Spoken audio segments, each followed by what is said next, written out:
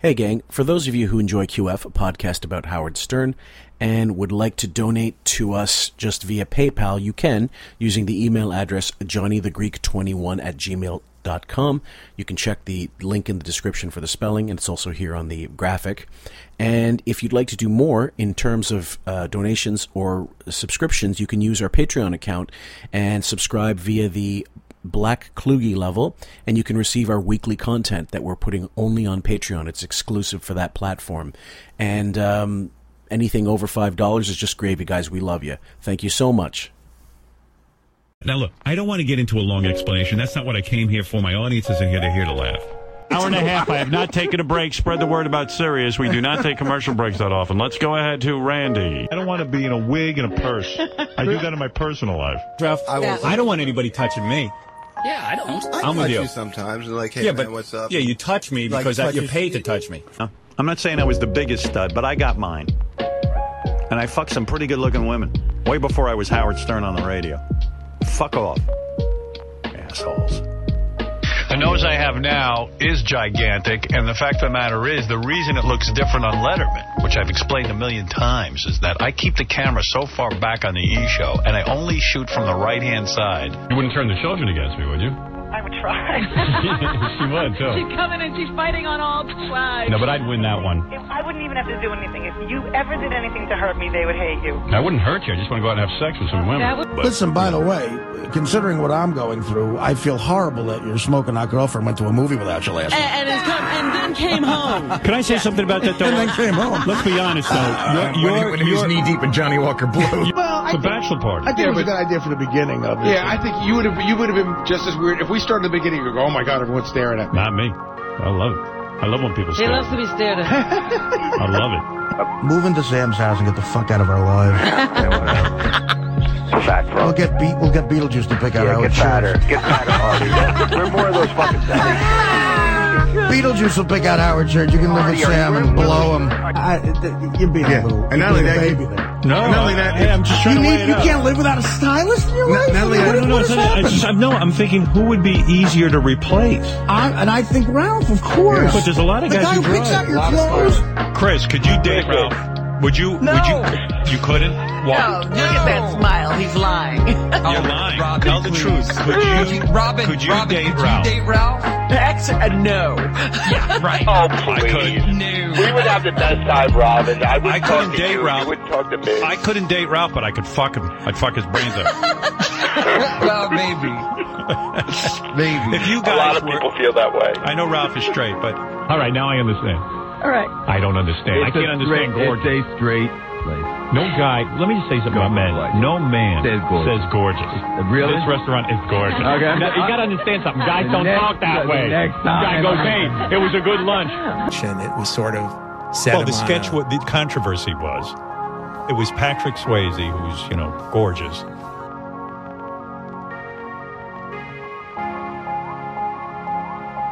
Welcome, guys, to QF, a podcast about Howard Stern. I'm Fillmore, and with me for this one is Sam. How you doing, Sammy? Oh, I'm so excited. Yes, this is another long-awaited rescinding, the Adam Sandler rescinding. We're taking a break between Colford episodes, and I thought it would be a good idea to get this one out of the way because there's so much evidence out there, and the only clip I couldn't get was from 1998, and I think it was about the Waterboy, which made a shit ton of money. Yeah, I saw that in a movie theater when I was a teenager. I remember seeing it. And that was everything on the Sandler movies. That was kind of where he started to go on the decline pretty much after that. Well, the Waterboy was like kind of the last hurrah of somewhat okay. Well, I remember it was 98, I believe. 98, yeah. So I would have been 23, I guess. And I went with some friends, and I wasn't a huge fan at all, but we just said, okay, it's massive. They say it's funny. Let's go. I fucking hated it. I fucking just hated that voice of his, everything about it. And I said, I don't know why this is making money. So for me, this rescinding, I agree with Howard with most of it. And so I can't get too on him about certain things, but it's just at the end, it's so self-serving and just a bullshit turnaround to have him in studio and not admit, look, I hated your fucking movies. I know. You know. I also just think there came a point where it was like, are you just going to keep playing teenagers? Yeah. Like, well, he did, and or, he mixed it up, and then he started doing kids stuff, which after Eddie Murphy, no one's going to give a shit about anyway. It's for kids. You don't get criticized for it, really. yeah, he started doing like those parenthood movies with, Yeah. Those cast of people, the comedians, which seems more like they just like to get away from their families and wives and go party and make a movie for like every year. Did you see Grown Ups? Yes, I did. And I'm sorry, I called it Parenthood. That's Steve Martin's film. Yeah, that's right. That's right. I thought maybe Sandler made a film called Parenthood. That's how little I knew No, about it's Grown Ups. I apologize. Yeah, I did see Grown Ups. It was not good. That was when Rock and Spade both came in, and that's funny. It's another rescinding because Spade came in and Howard apologized to him because he wrote an article about Howard in Time, I think, and it wasn't glowing enough. So he bitched about it. He said maybe somebody else should have wrote it. Spade didn't come back for 5 years or something. And then, I do remember that. And then they were like fishing. Oh, do you think he's mad? Do you think he's mad? Yeah, he hasn't been back. I would take that as he's not happy. The guy couldn't get enough of your show. He was on it every year, if not sometimes twice. So that's I take it as if he's missing for a few years, he's probably pissed. Oh, yeah, and I would be too, and he definitely was. There's no question. Bowie said it on the wrap-up show. He said, "Look, he's been in town for a number of junkets. If he's not coming in, which he normally does, he used to come in when he was making a movie, not even when the movie was done." Yeah. So they came in and they tried to promote it as being, the Apatow films were starting to come out, so like we got to bring our A game. And Grown Ups was such a piece of shit. It was so bad. It was so bad. Actually, the one that I didn't mind so much was in 2012. It's called That's My Boy. It was a little bit more with Andy Samberg, and he's Huge just bomb. this. It was a bomb, but in hindsight, I think it's kind of funny. He plays like I guess, what you would call a famed child star for fucking his teacher. I think that, as Sandler started to branch out more, he realized he could do certain things, and he learned his limitations. What I didn't realize about him was, back in the day, his first 2 comedy albums sold like a couple million each, like 2 million records for a comedy album in 1993 and 1995 are huge. That's a large number. And then he sold a lot of those holiday Hanukkah songs, which was another big thing that became like a Christmas for some reason. That's now become part of the holiday zeitgeist. Yeah. And he started writing like Madman. And so the first thing I saw him in, I think, was Airheads, which you won't call it an Adam Sandler film. He was just in it. But then, Billy Madison, I never saw. I think Happy Gilmore was the first I saw. And I thought that was funny. I thought that was funny as shit. Oh, my God. It's my favorite. Yeah. And there's just so many good quotes, and the cast is good. I mean, if for another SCTV reference, Joe Flaherty's he's the guy saying "jackass." It's so great. It's just so many odd things about it. I love when he's like, "Go to your happy place," and it's just like a midget on a tricycle, and it's and just like the Gene Simmons mask is like his girlfriend's tonguing down the Gene Simmons mask, and he's like, "Fuck!" Yeah, well, there's so many stupid things, like the caretaker of the ice rink starts like lip syncing to "Endless Love" at the end. I know. Or he's like, "Grandma, see, this place looks nice," and then all of a sudden that fat cow falls from the window. Mister, get me out of here. And he takes a Subway sandwich. He's like, "Here, eat that." It's also one of the only times I gave a shit about Ben Stiller or thought he was funny when check out the name tag, Grandma. You're in my world now, Grandma. Exactly. So I could offer you a glass of shut the hell up. Exactly. Like, now, Artie said that the story was his early films, Lorne Michaels passed on them, and he was pissed because Robert Simons was the early producer up until, I think, Little Nicky, which is a massive bomb. And yes, that was. What the fuck was that? I mean, Little Nicky apparently was so bad when people started coming into the show and he asked them about it, none of them could defend it. Like Rock couldn't, Sarah Silverman couldn't, and you'll hear it, guys. I'm sorry to preempt these, but the thing was that Lauren was always doing those, cheerleader and what was the Mary Catherine Gallagher film? Superstar, yeah. And then the Night at the Roxbury, which was, it was okay. It was what it was. It was funny for a little, some segments of it were funny, but most of the SNL stuff were bombs. So why would he? Yeah. Why would he do It's Pat, but not try a Sandler film? Right. I mean, honestly, most of the SNL bits, the fact that they turned those into movies and made any profit, I'm shocked because they were pretty awful. That's right. And so you wouldn't call like Tommy Boy SNL, even though it's an SNL crew. But I love either Tommy way, Boy. It's one of my favorites. Oh my God. So we're going to go back, guys, all the way to 1999, October 5th. And KC's in the studio. And here's a shout out to KC. Hope you enjoy this one, buddy. He comes in to play some bits from Sandler albums for Stern. And so we're not going to play the bits themselves, just the reaction. Yeah. KC, you got to put on the older albums. You got to put on The GOAT. I know, dude. I showed it to him. He doesn't like it, though. I don't know, man. I'm not. You know what? No offense to the guy. I don't get it. Have you heard The GOAT? Have you heard Tollbooth Willie? No. I mean, I just please, I showed him the hypnotist one, and I showed him the one with the three guys. Yeah, right. The greatest bits. Yeah. You give me a. It's weird, the hypnotist one, because now all Howard does on his show is fake hypnotist bits, where he's trying to get Ronnie to butt plug himself. So. Right, or every time he says NASCAR, he gets like he tickles his G spot. The thing is, I think a hypnotist is what his audience could use to start liking the show again. Well, he was just pissed because this is like a couple years after Private Parts. Can't get another fucking film role. Can't get another film made because Private Parts was such a bomb. But Sandler films are making more and more money. I think Happy Gilmore made something like, not Happy Gilmore. Billy Madison made something like $26 million at the box office, but only cost about $10 million to make. So that's a profit. Plus, then you have the sales.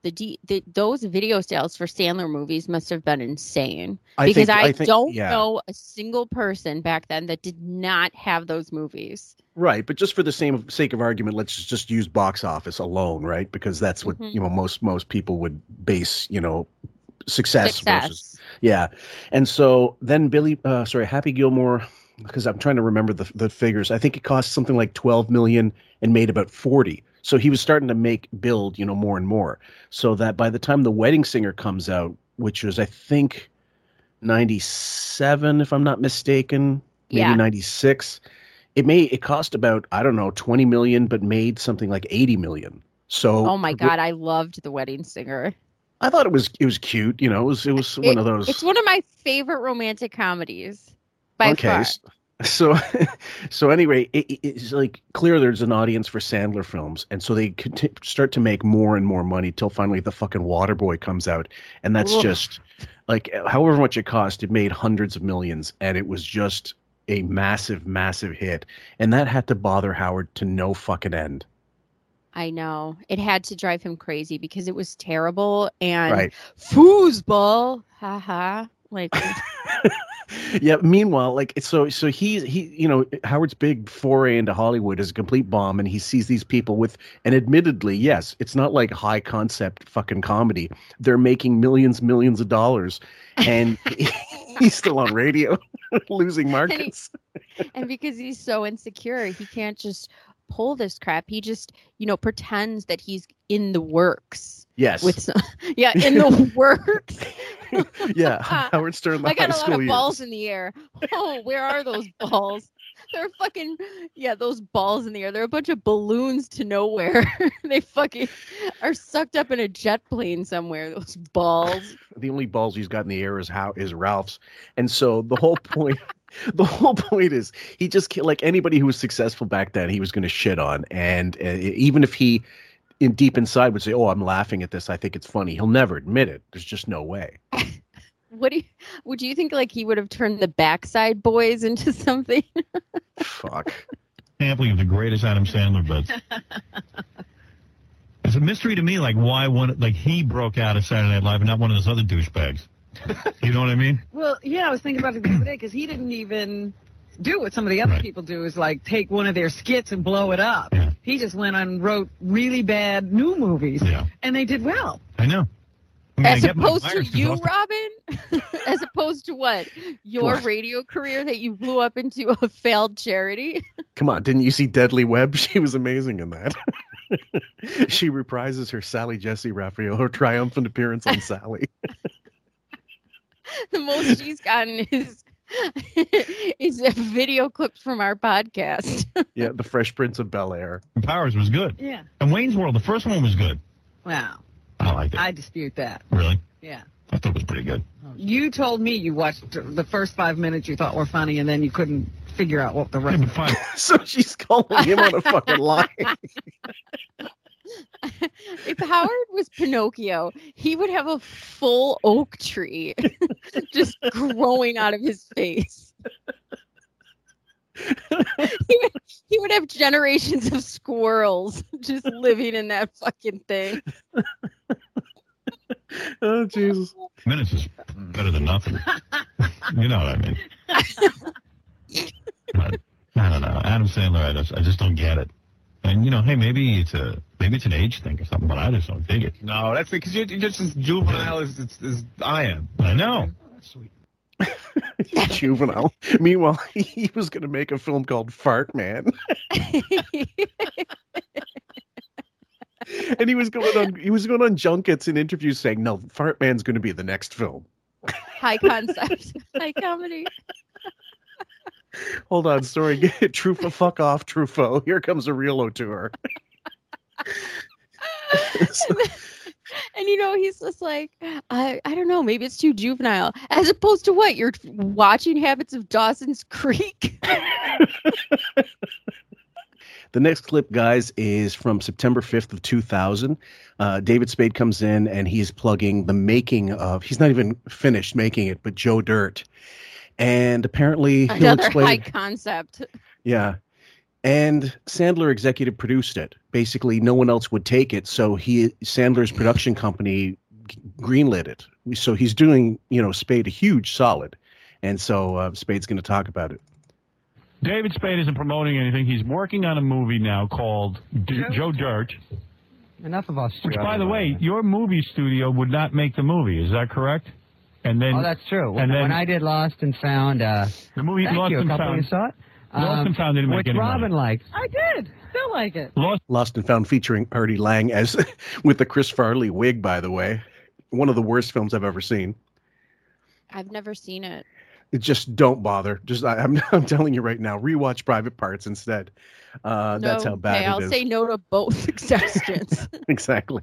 Lost and Found did not make money. I don't think it did. So your movie studio said, we'll pay you not to make this movie. Is that true? They said, we'll pay you not to make this movie. Is that weird? Right. No, they were going to just pay me my salary for the next movie because it was pay or play. Right. So that would have been... They would rather lose that money to make the than movie. lose more by doing it. Okay. So Adam Sandler read it and said, hey, I've read this. I think it's funny. Would you want me to try doing anything? And I said, no, don't, because you're just a friend and you're being cool and don't worry about it. It's not your... So, I mean, Jesus Christ. This is someone, and you greenlight a movie, the cost of promoting it, making it, producing it, re-editing it, all that shit that goes along with it is massive. And look at Stern, won't even finance his own fucking projects. Howard Stern, the high school years, Doomsday, Kane, what was the other one?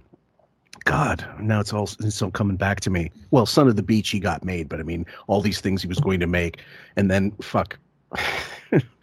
We'll just talk about like going out on a limb for people. I mean, that is just unheard of. Like everybody in the Hollywood world rejected you, but here's a bunch of money and I'm going to do this for you. I mean, that's a huge risk, and wow, what a friend. Something Howard has zero concept of.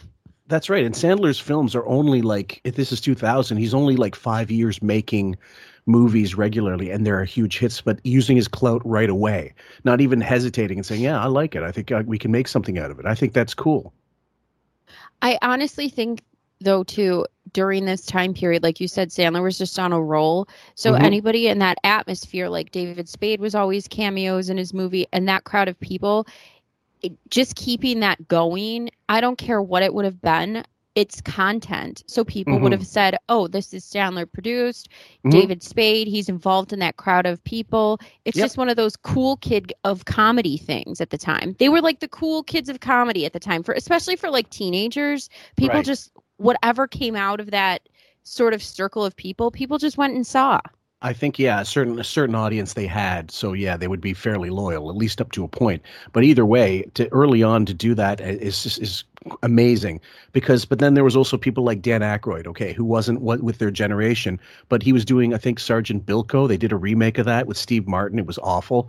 But Chris Rock got a bit part in it because Dan Aykroyd kind of, railroaded it through and said, listen, when I'm not on the stage, when I'm off the set, you can use my trailer, just because they had the SNL connection. He wasn't like good friends with Rock. He was just saying, we're frat brothers from the same frat. And Rock said, look, I needed it. I totally needed it. But, my career was going nowhere. It was a bit part, but kept me in the business. I mean, that's really nice. Yeah.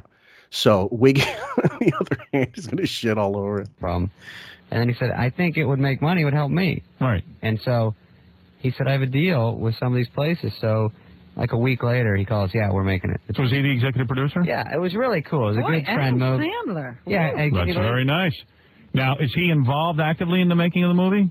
He is, and we finished shooting it. We have that scene tomorrow. We're going to do it Total Request Live. Does he tell you stuff to do and everything? Like, Did he he make suggestions? Sometimes, Because no offense, his movies are as bad as they get.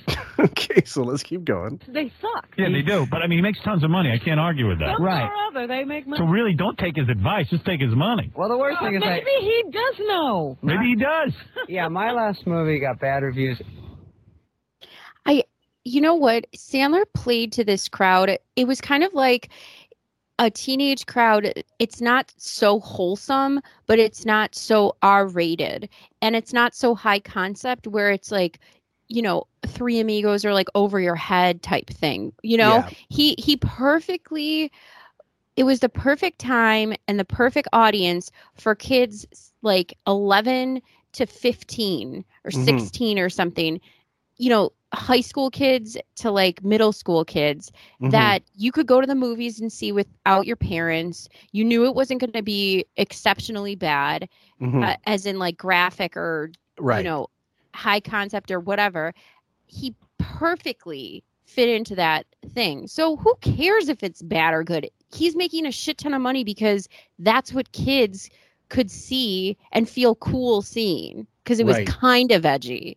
Right. And even the early 2000s, studios would make films just to have them on DVD eventually and make their money that way, as you said. So Joe Dirt, a Spade movie would be like, I don't know what Will Ferrell movies are going to start becoming like, direct to video, or, there'll be some built-in audience that'll buy it anyway, whatever the fuck. Now, in the future, no one's buying DVDs anymore. But at the time, guys, 20 years ago, it was very much a thing. People have huge libraries of DVDs on their walls the way we had videos back in the day. Yeah. And then, albums, and shit. So there's people that think David Spade deserves his own film festival for all the shit films he's done. I'd be first in line to throw a tomato at that piece of shit screen. Exactly.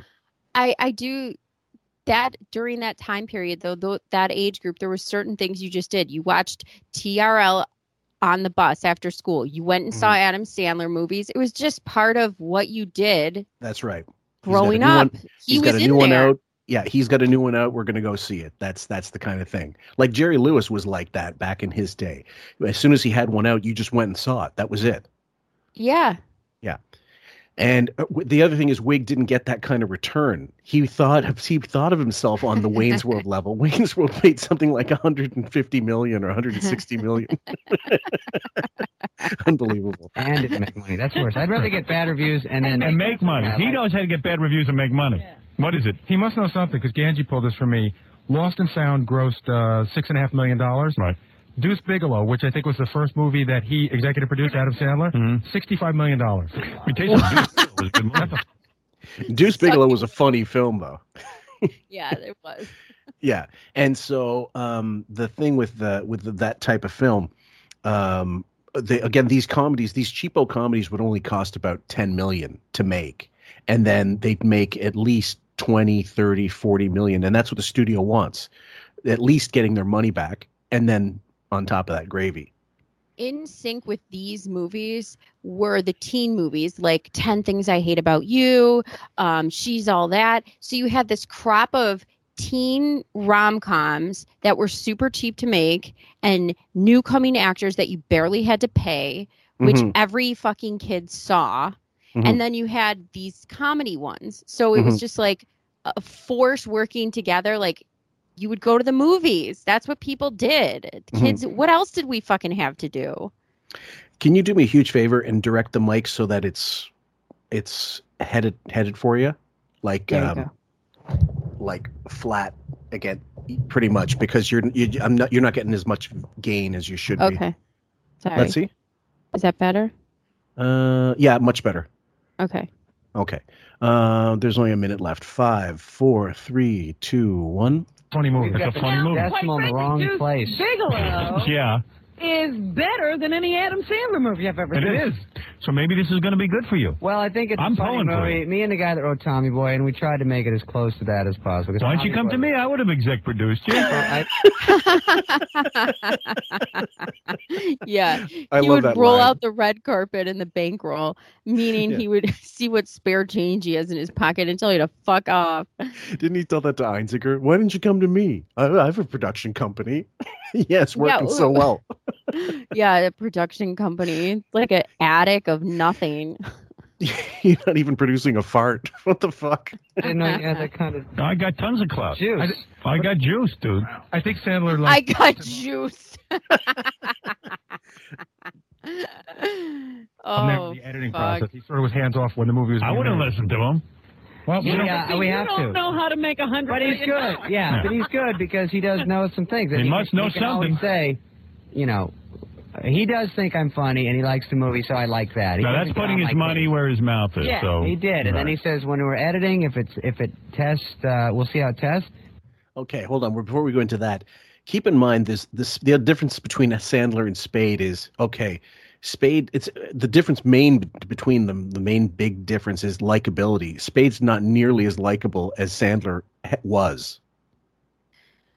Spade he was likable if he played a certain part or role, I think, you know, but you're nowhere near as universally likable. Like, you just smiled when you saw Adam Sandler for some reason. He just, I don't know why. Well, look at Tommy Boy. What was the draw? Farley, of course. But Farley doesn't work nearly as well if they're not working together, because they did Black Sheep a few years later and they were not together in the film. So it doesn't work as well. It's just not as good a film. So it doesn't help that they're also fine. I like Black Sheep. I didn't really care for it. I just thought this is watered down Tommy Boy, and it's just not as good. But Tommy Boy was a tough one to top anyway. God, that was so funny. Oh my God, it's so fucking funny. I cried laughing. Just the part where he goes, my whole life sucks. I just killed Bambi. When that hair, he pulls the hair up. Richard. Yeah. If there's any That problem, like a really good. Oh, look at him. and then he says he steps more into now, and also he said the poster for your last movie was bad, the trailer was bad, and that's the 90% of your movie. He said and the studio's going to get behind this, so don't worry about that. We'll make that work. So Sandler's there giving his buddy tips on what he's learned, probably sitting in on meetings and being an executive producer, learning the business. So Sandler, smartly, not just writing, acting, and not directing, I don't think he's directed anything, but he's getting into the business end of it. So later on he can branch out, and that's always a smart move, because you don't ever want to pigeon yourself as someone who needs a script, needs a producer, needs this. When you can do your own things, you'd be like Coppola.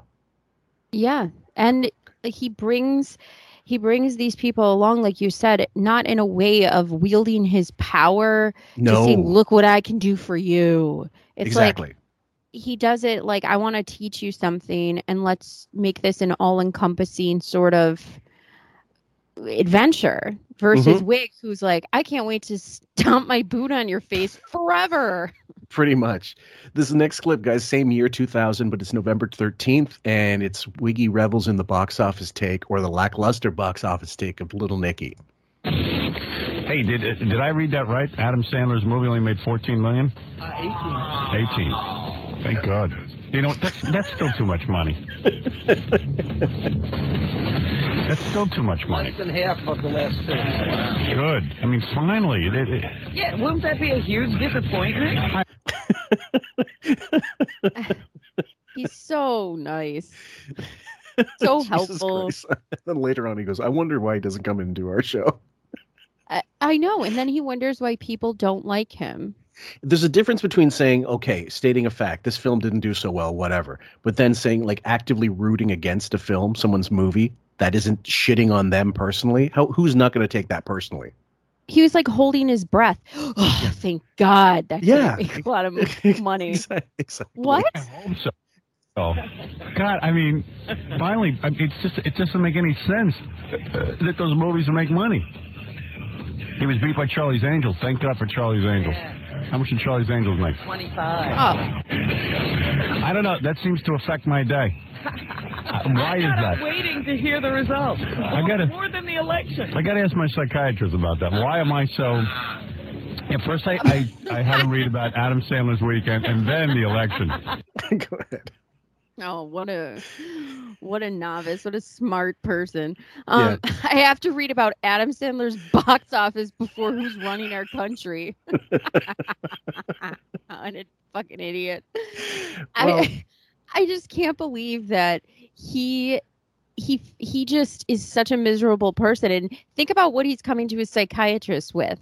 Hey, Doc, I'm having a mental meltdown. I need to. I'm worried about these box office results of Little Nicky. So he's got stacks of Billboard. What does that mean? Box office magazine. His therapist is just like in his head thinking, "Oh, I'm definitely gonna have a yacht on Cannes this year." Yes, basically, he's picking.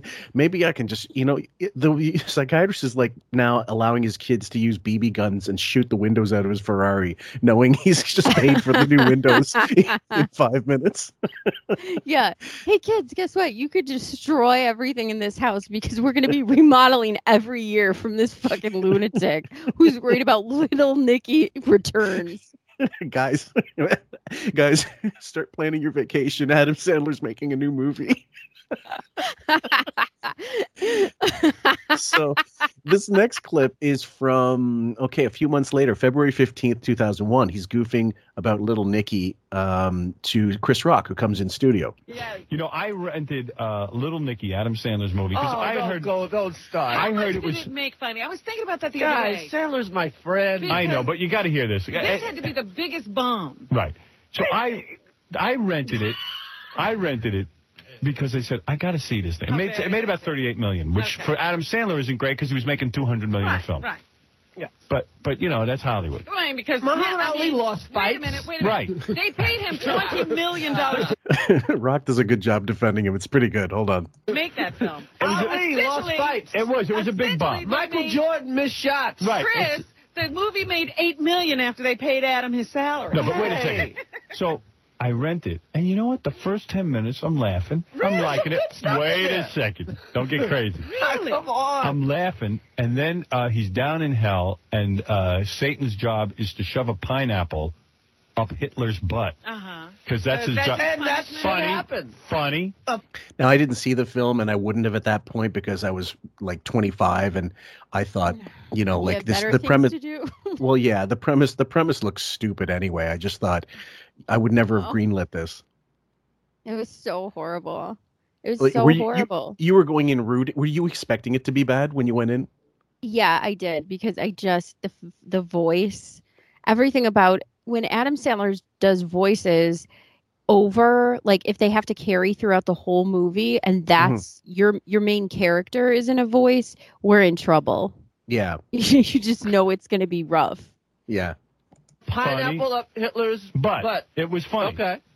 After that, the whole thing went way downhill. Really? Well, it's hard to follow a pineapple up Hitler's butt. I had to turn it off. I can watch anything. Hey, Yeah, I wait a like minute. it. Hold it. No, you don't. Chris, Come on. No, let me say, did you go with your did writer? you and the buddies go to the Adam Sandler movie? Did you or didn't you? Sounds like. Did you or didn't you? Hey, we had a ball. So you and Rock can't defend it, obviously, but he's doing his best.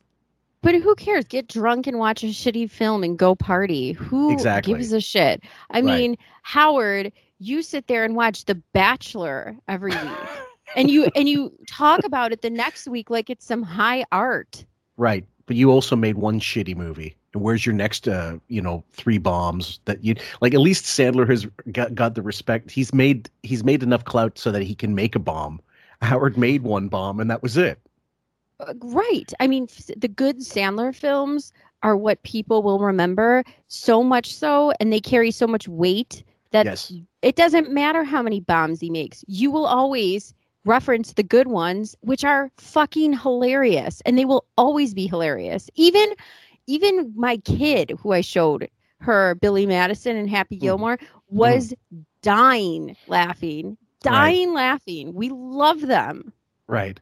Well, I mean, some things transcend. There's a certain, I don't know, like you said, there's a cross section of people that can watch certain films, and if it crosses generations, then you got something special because it'll always make money for you on repeats. Like TV buying the right for it, some channel wants to show it, whatever. Boom, you just struck gold. So the only comparison that I can think is Howard's legacy of radio. Mm-hmm. The good that we have, and some of the really great broadcasts and funny bits, no matter what we say about him or how awful the show has gotten, we are always going to have that good. So I will give him props for that. Right. We'll always be quoting whiskey sobbing computer board sometime in the future. Forever. Yeah. Forever. Exactly. You liked it. It was touching. I will not diss the Sandman. Right. No, he's a good friend and he helps you, not right? In private, I wouldn't diss him. No, I understand your friend. Got to give respect to Paulie. Yes, Paulie Shore. No, well, Goodfellas. Goodfellas. That's what Paulie Shore for Adam Sandler's career. Give respect to Paulie. No, the reason no matter I say... what happens, you got to give Paulie his cut. And once again, guys, I'll go straight on the record. Like I was with Howard. It was a perfect target for me because I didn't understand how they made that much money. I understood how Sandler had an audience, but not like 200 million for The Waterboy. No. You know what I mean? Like, so who was seeing this? I guess it was teenagers thinking it was the funniest shit ever, watching it 4 times. It was teenagers whose parents thought it was wholesome enough to just drop you off at a movie theater and go see and have a good time. Right. So I just don't get it. So next one is from April 17th, 2001, and it's just general fuckery on his movies. He's just saying the outback. Yeah, and I love Crocodile Dundee, man. They don't know what they're talking Tom about. Green's movie, they said it was the worst comedy ever made. Really? Yeah. Even worse than an Adam Sandler film. Yeah. Can't be. Wow. Can't be that bad. Oh, man. Drew Barrymore be a bit of a... low. Yeah. So that was Tom Green who said that? Freddie Got Fingered, I guess, is the film they're referencing. Yeah, I used to watch the Tom Green show, too. That was another one of those weird sort of shows. And then his career kind of got going in the movies. But I liked that weirdness, too. I watched that a lot and thought that was odd and funny. It had a moment in time. There was a moment in time where Tom Green was something. And I also think about this. People don't do this anymore. So much so that it's almost forgettable that when movies came out, you would be like, oh, this movie's coming out. That's what you did in your life for the weekend. If a certain movie was coming out, you anticipated it. You couldn't wait to go see it. And when it came out that weekend or the next, you would go. That was just part of life. That is no longer a thing. Yeah, and well, not because of COVID, guys. Even before COVID, the only things were like long before COVID. Marvel films, Star Wars films. They became they're still events that people make time for. But yeah, you're right.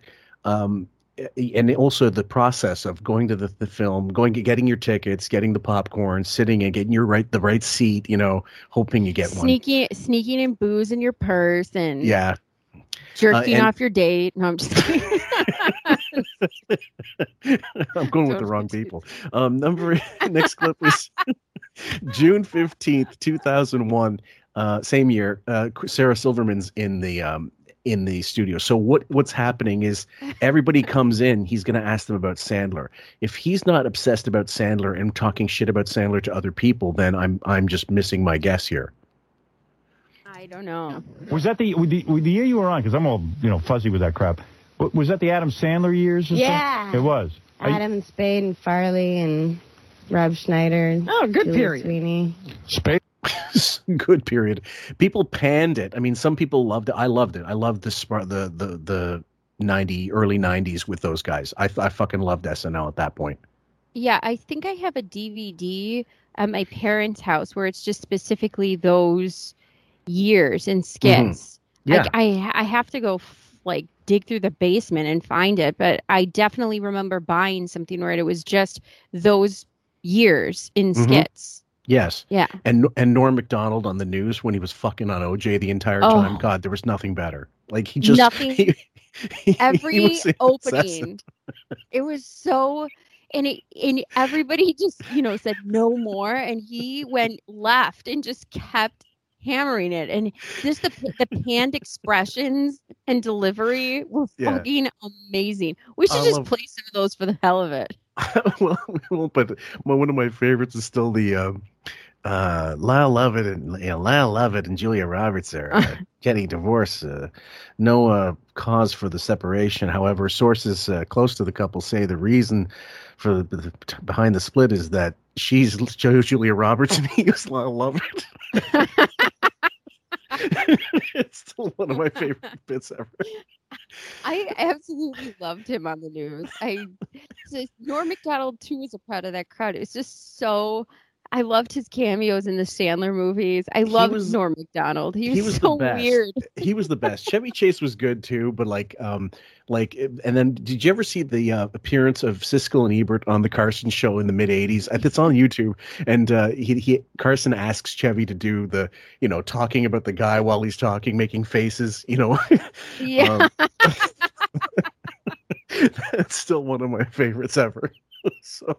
He was at Shun Lee last night. He called me to come join him. Really? But this guy goes out to eat like 10 o'clock at night. He still hasn't figured out that I get up early. And Adam Sandler, you found funny? I guess you have to say that, right? No, oh my God, he's so funny. And Why doesn't he put you? Why doesn't he put you in some of those horrible movies he makes? Seriously. Yeah. Now here's the thing, guys. The way he explained, he said you have to pretend Adam Sandler's funny. That's a blanket statement saying that you don't find him funny, that you don't find him talented. Not about his movies. Now he's going on about the movies, but he just outright said he's not funny. Yeah, like he's making a personality judgment versus everything. Yeah. I mean, versus the movies. And that's a completely separate issue. And Adam Sandler is funny as a person. I think so too. I mean, I don't like his interviews. I think his interviews are boring as shit. But then, De Niro films can be great, and his interviews are horrendous. There are some people on SNL that gave the game away that made the skit more funny, and Sandler was one of them. You could tell that he couldn't hold it in, and when he made those faces like he was going to laugh or couldn't hold it in or had to turn his face away a little, I mean, those moments for me almost made the skit better. He's one person that can get away with doing it. Right. And I loved that about him. So he's a funny person. He wasn't quite Jimmy Fallon, who laughed every fucking sketch and couldn't keep it together, who was just as unfunny as shit. Jimmy Fallon is a child trying too hard. Like, you just want to whap him over the head and just be like, sit the fuck down. Yeah. Shut up. Right. Seriously, why doesn't he put you in some movies? Is he not a good friend? No, I think maybe he will. I don't know. Yeah, Have you talked to him about a movie? No, I don't know. He's really cool and he's really funny. And every time he came into the writer's room, it was like such a gift because he made us laugh so hard. Really? I don't get it. I don't get Adam Sandler. I get everybody. I don't get Adam Sandler. That's okay. I want to. It's subjective. I want to. No, he doesn't. And the other thing is Sandler started as a writer, I believe, on SNL, and he would just write himself in sketch for somebody else like Phil Hartman, and he'd play the waiter or he'd play the busboy or something like that just to, get credit somehow, like through association, eventually make his way, because the way it was at SNL was merit based, but also there was a hierarchy. So somebody like John Lovitz, who was there before, and Kevin Nealon, they were sort of, you had to write for them to begin with anyway. And some people became writer performers. I think Spade started as a writer and then kind of, made inroads into becoming a performer on the show. Yeah, Jim Brewer was more of a writer, but he didn't like that his shit was getting stolen. Yeah. I want to get the guy. You will. Casey. He makes me laugh on that one bit that we play. That's a good bit. Where he's in the men's room. Yeah, I like that. Going. Yeah. That makes me laugh. But then we get this other bit that I was going to play yesterday because Casey loves Adam Sandler, and I'm listening to the bit, and I don't get it. And it's a funny idea. He goes to a hypnotist, and the hypnotist farts all the time. Have you heard this bit? Have you heard this? Farting just makes me laugh. So wait a minute. So, What's that? So essentially, then years later, Howard just ripped off Sandler for his bits. Pretty much. Yeah. I mean, like, now I still think farting is funny. It's just because, and I think the concept is simply that when it does happen, you don't expect it. And the sound is funny. That's pretty much the beginning and the end of it. But if you're walking into the bit expecting it to be about farting before you know it's not funny. But if you don't, if the movie is labeled Fart Man, what else is there? What do you have to surprise me with? What do you think the guy's going to do? Wait, surprise, he's not farting, he's puking. Or like, what are you supposed to do? Do you imagine the execs New Line getting pitched this? Okay, now explain to me in detail the plot for this film. And then there's this a get-up like he has a Fart Man uniform that he went into. Oh my gosh. He probably wanted to make it as gay, homoerotic as he possibly could. Which we did see in those cartoons. If you look at the visuals in Miss America, you have the hardcover? Yeah. Okay. All those animations, all those drawings are made to have his ass stuck out and look like the fart is a dick coming out of it or going into his ass. Oh my God, the ass could have, it looks like a hip hop video ass. It could be Nicki Minaj's Anaconda video. It's ridiculous. That's for our urban crowd. We'll play it later in the show. All right. And you tell me if you think it's funny. I don't get it. But, I've maybe laughed once or twice in all of the movies he's ever done. The last one, I watched all his movies. Little Nicky, I can't even put Little in my Nicky, machine. I can't get 20 minutes in. You tell me you watched all of Little Nicky. Be honest. I did watch all of Little Nicky. Was that a horrible movie? Tied up? I mean, you're an intelligent woman. Don't tell me you thought that was a funny movie. Could someone be honest here?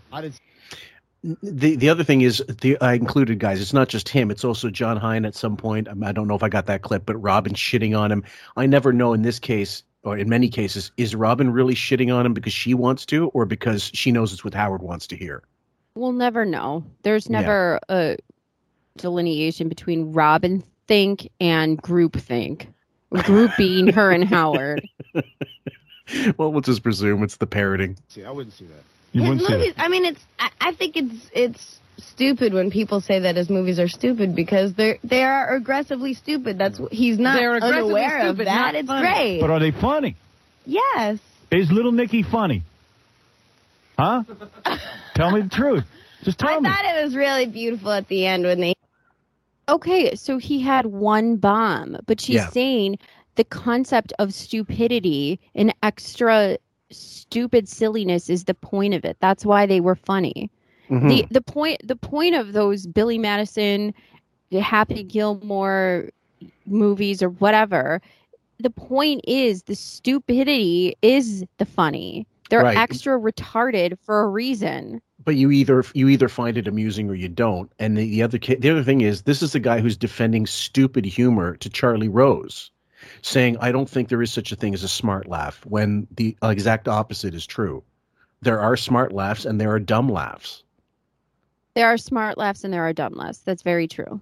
Yeah, I mean, but Howard doesn't seem to understand that there are variations and hello irony. He's like, I'm honest. Right. Okay.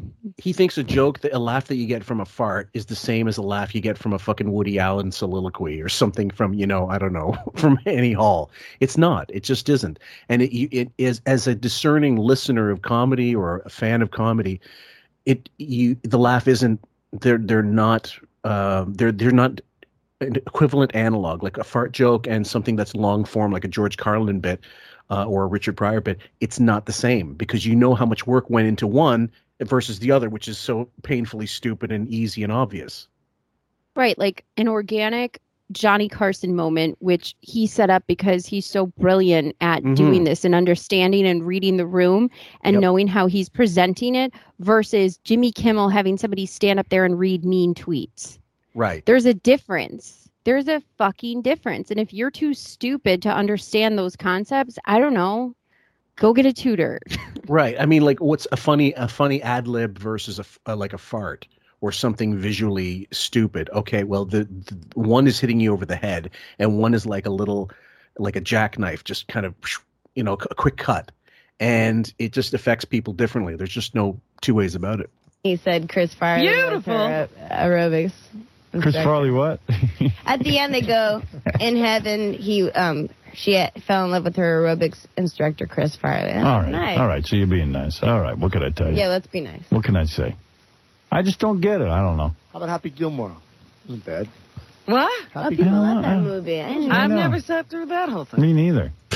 Jesus Christ. So, but I'm going to judge it. I never sat through it. Right. I don't get it. And what do you have to lose, Howard? If she trashes Sandler, that could put her out of the running for a job with a movie that could be successful and she needs in her career. What are you going to do? Boost her up and help her out? No. So you can afford to trash somebody. Yeah. And She I mean, can't. inviting. But the other thing is, you're not going to get these SNL people to really go after others unless they're completely ostracized.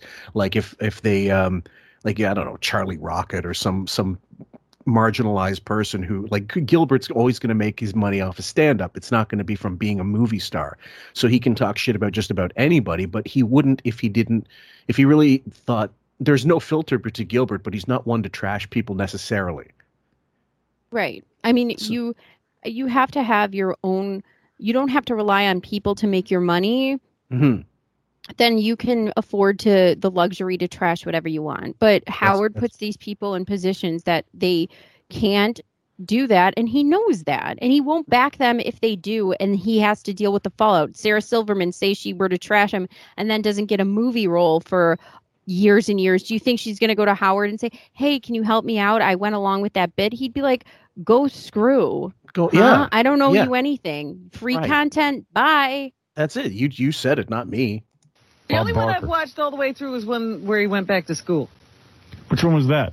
The football movie was the worst ever. Which one is that? Waterboy is the football movie. That was the worst ever. I think I'm talking about Billy Madison or something like that. I watched Waterboy. I got all the way through that one. Really? Yeah, I got through it.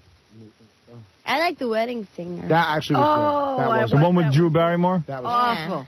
That was better than the other ones, but it wasn't a good movie. Longest movie in history. Can we talk about me? These people have the worst taste in films ever. I don't know anybody that hated the Wedding Singer. Anybody? I love The Wedding Singer. I think that the chemistry between him and Drew was so cute and palpable. I absolutely love that movie. The fact they threw in Billy Idol, the whole 80s vibe of it. I love Steve, what's his name? Steve. The guy's name. He's the drunk who's in The Sopranos. He was the uncle who got shot in the head. Steve and they had Sharippa? to bury. No, the hell? He's a scrawny guy with the bug eyes. You mean from? You're not talking about Frank Sivero, who does he's Sicilian in Goodfellas. He plays Frankie Carbone. He's this scrawny guy with the bug eyes, and he was the drunk at the Wedding Singer, and he's like making a toast, and he's like, Steve Buscemi. Steve Buscemi, thank you. I'm sorry, I couldn't remember the last name, and I absolutely love his whole role in that. He's like, Dad. How about me, Dad? What about me? And he's like, okay. At the end, when he started his own band and he started singing True. I think again, it's all, the other thing is it's subjective. If you don't like something, you don't like it, fine. It's not your cup of tea. But Robin just joining on, I never found this funny. Okay, fine. It's not your cup of tea. Move on. Like they're getting enjoyment out of talking shit. So it's clear that whole narcissistic, what was the thing Bob said? They love watching people fail. They love. It's a sport for them. It's an absolute game watching sport for them. And also, if they sound like they don't even really watch the films. So what the fuck are you talking about? You don't even really watch them. So how do you know? That's right. If you're not just you at least watch the whole thing through. I've had to sit through some serious shit like to get through. Oh, hello! So, look at this podcast. Exactly.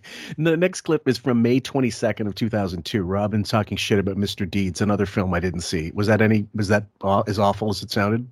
There were some parts that I laughed, but for the most part, it was pretty heinous. It was just not great. Yeah, okay. It wasn't great. There were some parts where he yelled poop. There was a part where they yelled poop really loud, which I laughed at. That was about it. And it was just because it was long, exaggerated, and drawn out, and I wasn't expecting it. But other parts, there was just, I don't know, it wasn't great. Okay.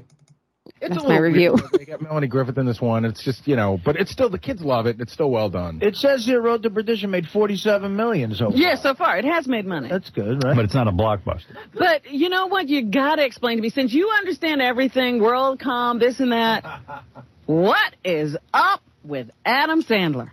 Yeah, I know. I can't figure it out. I went to see this movie. I would rather have you pour acid in my eyes. Right. Listening to her is like acid in my fucking ears. Now, that's fine. It's an opinion. She didn't like it. Fine, whatever. Now they're going to go on. Please. I will say it's like, okay, if you grew up on Sandler movies, enjoyed them, and then they started declining like Mr. Deeds, right? Yeah, you would have some sort of disappointment. But if you never really liked Sandler to begin with or didn't give it a shot, and that was what you decided to go see, you would really not like Adam Sandler. So I don't blame her for this. Okay. Yeah, I don't get him either. It's 13-year-olds. You know what? Why don't Casey come in and explain him? Because Casey probably saw the movie. I like him too, man. You know the part when he farts? Yeah. So this is what you of all people? Yeah. Yeah. Remember when you got on the MTV stage and made Luke Perry so uncomfortable he wanted to die? He probably took like 10 showers. And felt the need to recreate it with using John Stamos in your movie. And there was, God. I remember when they did, like, I didn't laugh at the MTV, like the actual video footage of it. And I certainly didn't laugh in the private parts version of it because it still wasn't funny. The concept wasn't funny. So even if you reframe it in the private parts, it's a bomb. It is. It's completely a bomb. And you know how much that must have cost to remake that? Like to get the thing and lower him from the ceiling and stuff and all this production and create an audience and all this shit. Oh, Christ. And you have to pay celebrities to be in the cameo of it. It's terrible. And it still wasn't funny. It still didn't prove the point. His whole point of doing that was saying, they don't get it. I'm misunderstood. No, you're not. It was awful then. It's awful now. It's awful always. But you don't understand the fart.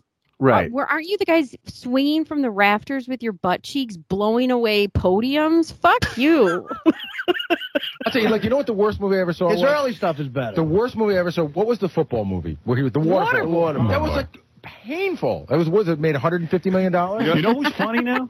Did you see the size of Jerry Lewis's head? Oh, my God. That is painful to look at. Yeah, man, I don't want to get whatever he's got. He sort of looked like Larry Flint.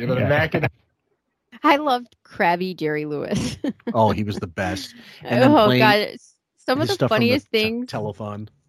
Yeah, some of the funniest things is when Jerry Lewis is old and he has to sit down for interviews and he doesn't give a flying fuck. And he's just a mean old man. The purposefully the things that aren't supposed to be funny to me for Jerry Lewis are funny. I love when he's a crotchety old prick. Like, get off my lawn, guy. I was listening to a Dave Thomas interview on Gilbert Gottfried, the Gilbert podcast ages ago. It was one of the best interviews I've ever heard. Never mind one of the best Dave Thomas interviews. And he has a theory that after Jerry did The Nutty Professor, the original, and discovered the Buddy Love character, he liked it. He realized he wanted to be that person in real life. So he became Buddy Love later on. And I think there's a lot of truth to that. That's interesting. Yeah. Wow. And on the other hand, I've heard him in interviews. Like there's a Brian Linehan interview from '83 when he's promoting The King of Comedy, the Scorsese film, and he's fawning, of course, because he starts it off by telling him about a minute story about thank you for all those nights at the Bijou and all the that made my Saturday night so enjoyable because I was such a moviegoer. And Lewis is flattered, but also at that point Linehan already had a reputation of being the person in Canada you go to for an interview about real film and filmmaking, so you don't fuck about. So Jerry in advance probably knew this isn't going to be a fluff interview, so you take it seriously and don't fuck around. More recently, that one famous one from 2017 where people were giving Jerry Lewis shit for giving one-word answers. The guy was an idiot interviewer. He had no idea what he was doing. He had no idea what Jerry Lewis was about. I'm not saying Lewis isn't a prick for other reasons. Certainly the way he treated his family is pretty awful. But if you don't go armed to those fucking interviews, you're going to get smoked. 100%. And I didn't fault him for a minute. The way they tried to pose that situation, I sided with Jerry. I was like, good, be the crotchety old fuck, screaming, get off my lawn, basically, to this guy. I loved it. I thought it was hilarious. It was amazing. Good. Give one-word answers and tell him to fuck off and goodbye. Yeah. And if you're that age, you don't have much time left and you're wasting it with this little fucking twink asking you stupid questions. Fuck off, Agreed. So, anyway, let's continue. But they had a picture of him in the paper making that zany laugh face. Yeah. What's that head? Hey! I got a big head! He reinvented himself. I'll tell you, I said 10 years ago, it's painful to watch a guy that old stick. Remember he puts the glass in his mouth and claps like a seal? Yeah. What? Explain Adam Sandler to us. Dude, you know it's like I'm a pagan crap right now because the whole week it's Adam Sandler week on like one of these channels, things like USA or something like that. Yeah. Every one of his movies is on. You got Billy Madison. So explain. Did you see the new one? No, I haven't seen. I haven't been to the movies. See, I don't understand. But I'm psyched to see it though. Fan. Yeah, I am. But I'm going to see it as soon as it comes out in Blockbuster. I'm going to go down and see it. Oh. Yeah, this guy just don't have time. Casey could come out in Blockbuster about 6 months from now. Okay, poor Casey, a lone soldier in an army of. I mean, Artie said he defended. He said the early films were better, and that's your stance as well. That's my stance as well. I also, I mean, what is Howard doing on the weekends? What is he watching? Like reruns of Buffy? I mean, fuck you. Dawson's Creek, Smallville. I know I loved because I was a teenager, but to pretend that you have some really acquired amazing taste and you should be able to pronounce judgments on people. What? Like, it's amazing when you're 45 and 50 and you have teen angst. Oh my God, I know. He's just like a word. He's just like, I get it. Yeah, you were really moved by Joey coming through the window and Dawson giving some giant monologue and you had to bring it up.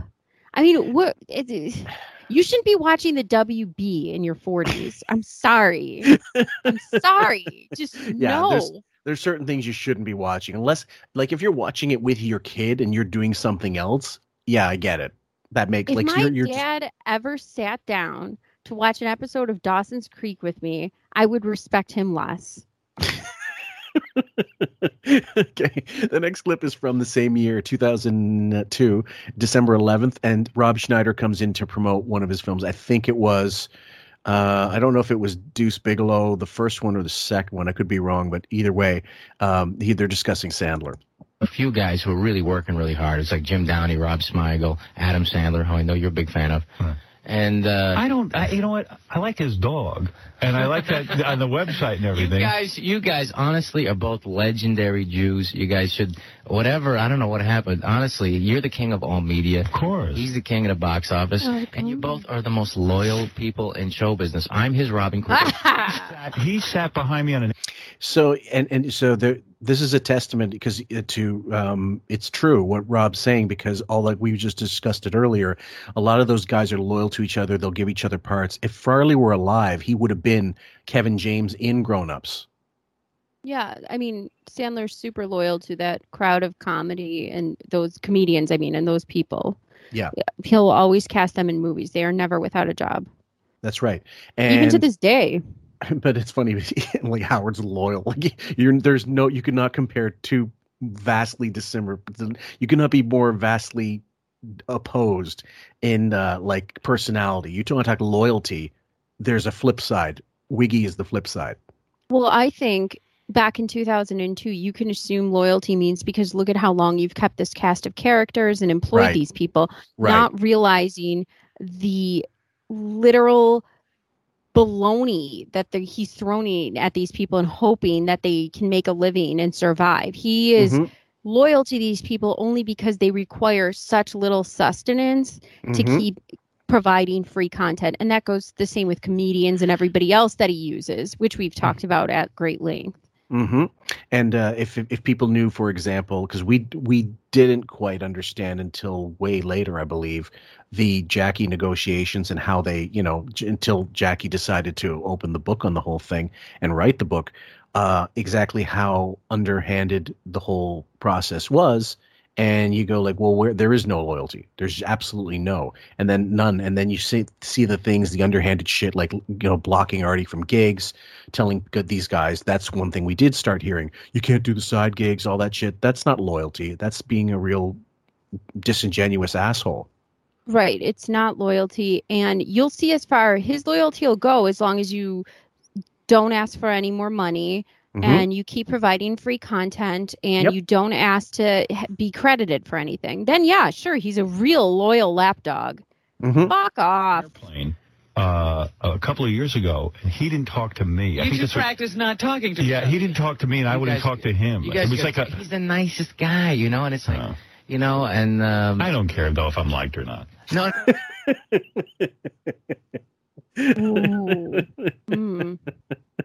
This whole plane thing will come up later as well. Like they saw each other on a plane and they wouldn't talk to each other. And if you were Adam Sandler in 2002, 2001, and you saw him, I mean, wouldn't you? If I were him, I would have told him go fuck himself personally. I feel such disdain for celebrities who, because they've heard he's evolved, which is really, I want to be liked. I would have no qualms about never talking to him. I respect J-Lo so much more. I don't care if you produce musical garbage. I love you for sticking to your guns and realizing he is a fraud. Well, when Sandler did come in 2015, did you respect him less for showing up? I liked what Sandler had to say, but I didn't.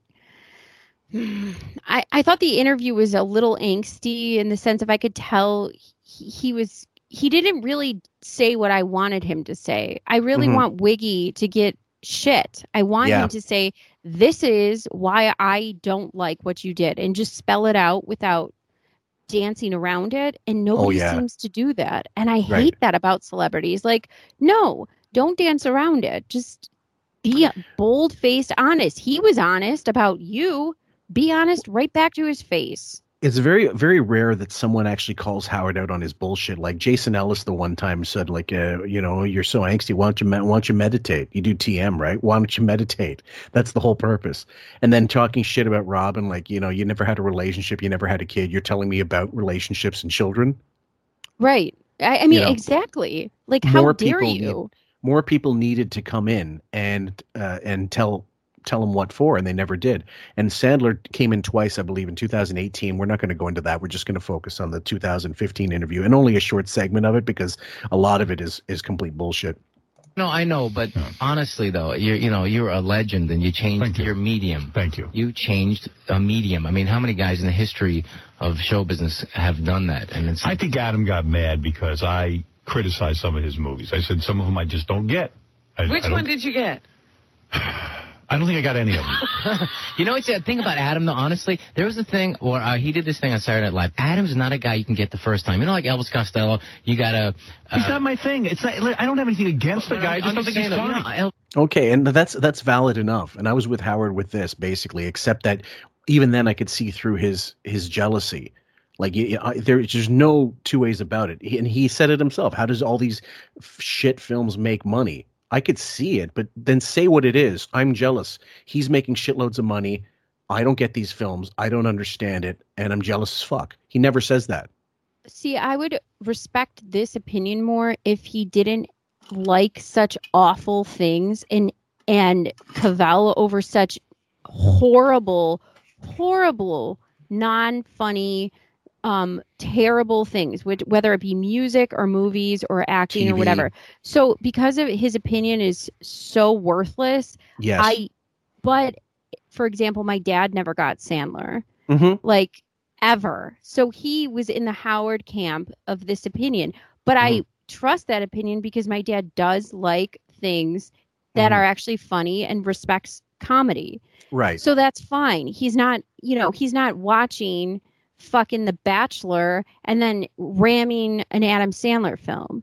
Right. It makes sense. It goes with the thread. Howard, on the other hand, who the fuck cares what you think?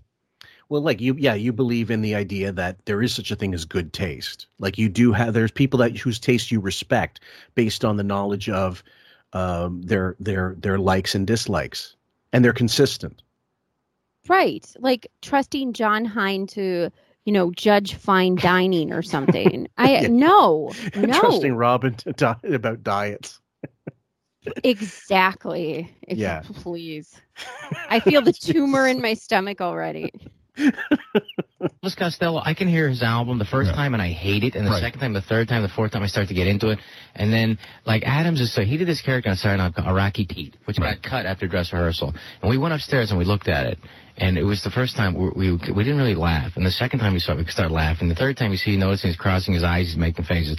By the fifth time we're falling on the floor. That's my problem. I don't have enough time to watch the 5 times. You don't have to get to the I gotta. Don't have enough. You have nothing but time, you fucking prick. All time. Nobody cares about you.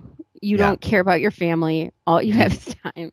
Yeah, you don't have to babysit. I mean, you maybe the bodyguards do when you're at the Knicks games, but you just take Ashley while you're looking to be. You don't even have. Yeah, you don't even have time to cut up potatoes. Learn how to use the laundry machine. I got a coffee machine. Funny to me. He's a rhythm guy. It's not that I dislike the guy personally or anything like that.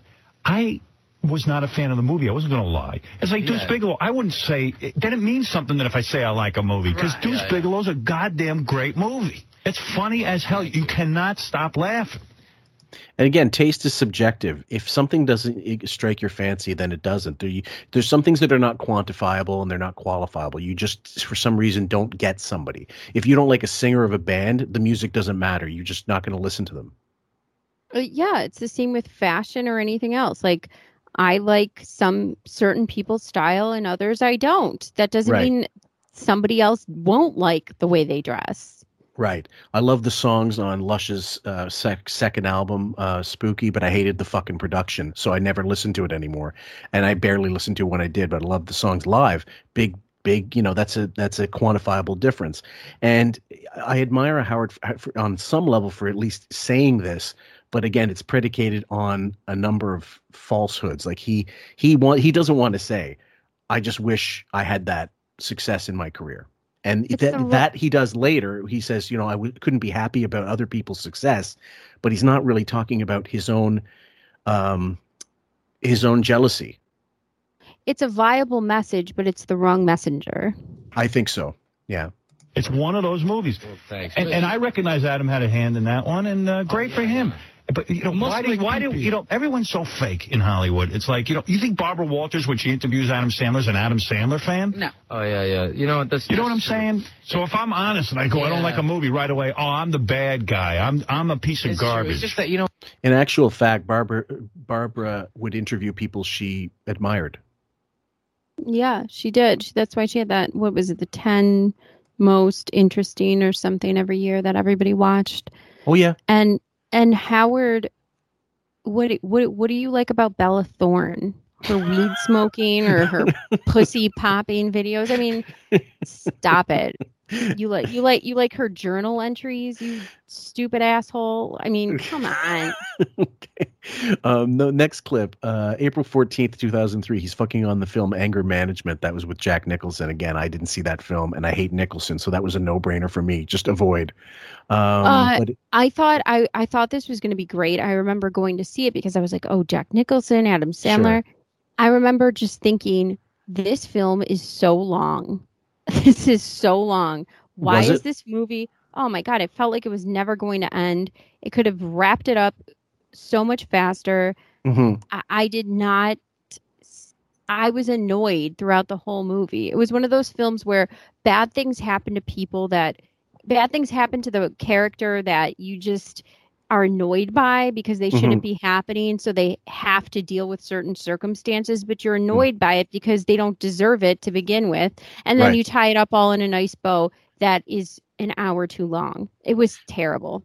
Oh, wow. Okay. That's an interesting criticism because I know that they just top loaded it. And a lot of people would just go because, wow, what a combination. Adam and Nicholson. You never seen that before. So that was one where the name helped sell the tickets, I believe. Well, of course. But that's my review. So. Yeah. Okay. Fair enough. Yeah. Well, I don't know what the Matrix will be, but I couldn't believe Adam Sandler's numbers this weekend. Holy mackerel. Did you see that? Adam Sandler and Jack Nicholson made... Could you picture Howard going to the Matrix? I just picture his eyes crossing and like he looked like he was trying to get a part on the Matrix when he's in that Rob Zombie video, the Private Parts premiere.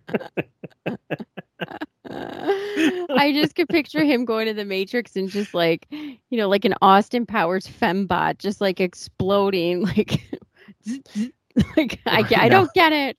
I'm gonna have to make a few Matrix photoshops using Overcoat Howard. Oh, Jesus Christ. Matthew Schultz, that's your next assignment. $45 million this weekend. And the movie didn't even get good reviews. Knock me over with a feather. I said, all right, it's going to be number one, but by how much? Tell you what. Oh, ridiculous. I'm going to shut up from now on when it comes to Adam Sandler and admit I just don't get it. Right. By the way, Private Parts got a shitload of decent reviews and did not do well. So what's the point? Loads of films that don't perform with critics perform with audiences. Beverly Hills Ninja actually made money, and I don't think I saw a good review. I mean, again, it's this subjective audience. It's all subjective. So what are you going to do? Mm-hmm. The movies look really bad, though. Who went? Do you know anyone who went to see Anger Management? No. I don't either. It must be like the Midwest. And he must be kicking. Oh, fuck yeah, you. The flyover states. There's shitloads of theaters. He just has such disdain for the Midwest. Yeah. That's something I talked about with Deborah. It's like, how did you ever expect to expand to those markets when you do nothing but shitting on, Idaho or fucking Kansas or fucking, Missouri. And not only that, but he, as an elite New Yorker, which is, the coast to coast, the California, New York elites or whatever, he's even a horrible New York elite. He doesn't do anything. He doesn't even play in that playground. He just stays home and orders Nobu takeout and calls it a night. If you had him in charge of the tourist brochures for New York City tourism, you just see a basement closet. Go see and it's just black. It's just nothing. You just see somebody hiding. Oh God! You know what? I would just wish, that Seinfeld episode where Kramer has to take George's in-laws. It's their anniversary, so he's going to be the horse carriage driver, but he feeds the horse beefaroni. so he shows up and George is all excited to send him off. Like, I picture Howard like that, just doe in the woods. Yeah. Even though he lives there, he has no idea what's going on. And I just want a horse to just fart all over him while he's on a fucking carriage ride. He has no idea what's going on in the city, even in his own elite playground. He has no connection with people. Hence why his affinity for horses. Wondering, how could they not have liked Little Nicky? Yeah, I mean, what's the difference? Every other piece of crap I do, what was wrong with that piece of crap? And I've heard people speculate why Little Nicky didn't do well. Really? And I'm like, well, how dare you? How dare you? Okay. And the next clip is from 2005, May 26th. This is goofing again to Sandler, goofing on Sandler to Chris Rock, who's coming in to promote, I think it was The Longest Yard, which, by the way, I love some of the people in that, but you should not have remade that. The original is so fucking good. So that's one my dad saw with me because he loved the original Longest Yard, and he just thought it was the biggest pile of shit ever. It was. He hated it. Hated it. there are things that you don't remake, like they did The Heavenly Kid. Was it The Heavenly Kid or the Heartbreak? No, it was The Heartbreak Kid. Heartbreak Kid, Ben Stiller did a remake, and the original was Charles Grodin, and the original did not need to be remade. The Pink Panther did not need to be remade. So many fucking films. Yeah, and just don't do it, guys. Just leave them alone. You should know better. And I think, and Burt Reynolds played the coach in the remake, and I'm sure he was just taking the fucking paycheck because at that point he was. I know, because Lonnie Anderson cleaned his fucking clock. Oh God. God damn!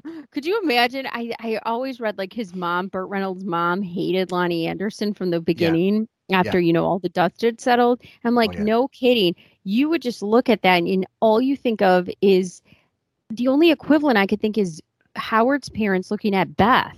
Oh yeah. I mean, seriously, she's the Lonnie Anderson of his life. Lonnie Anderson, I have to be honest, I never saw The Attraction, and not because I'm not into blondes, but Jesus Christ, Bailey Quarters, like Jan Smithers was way cuter and way sexier.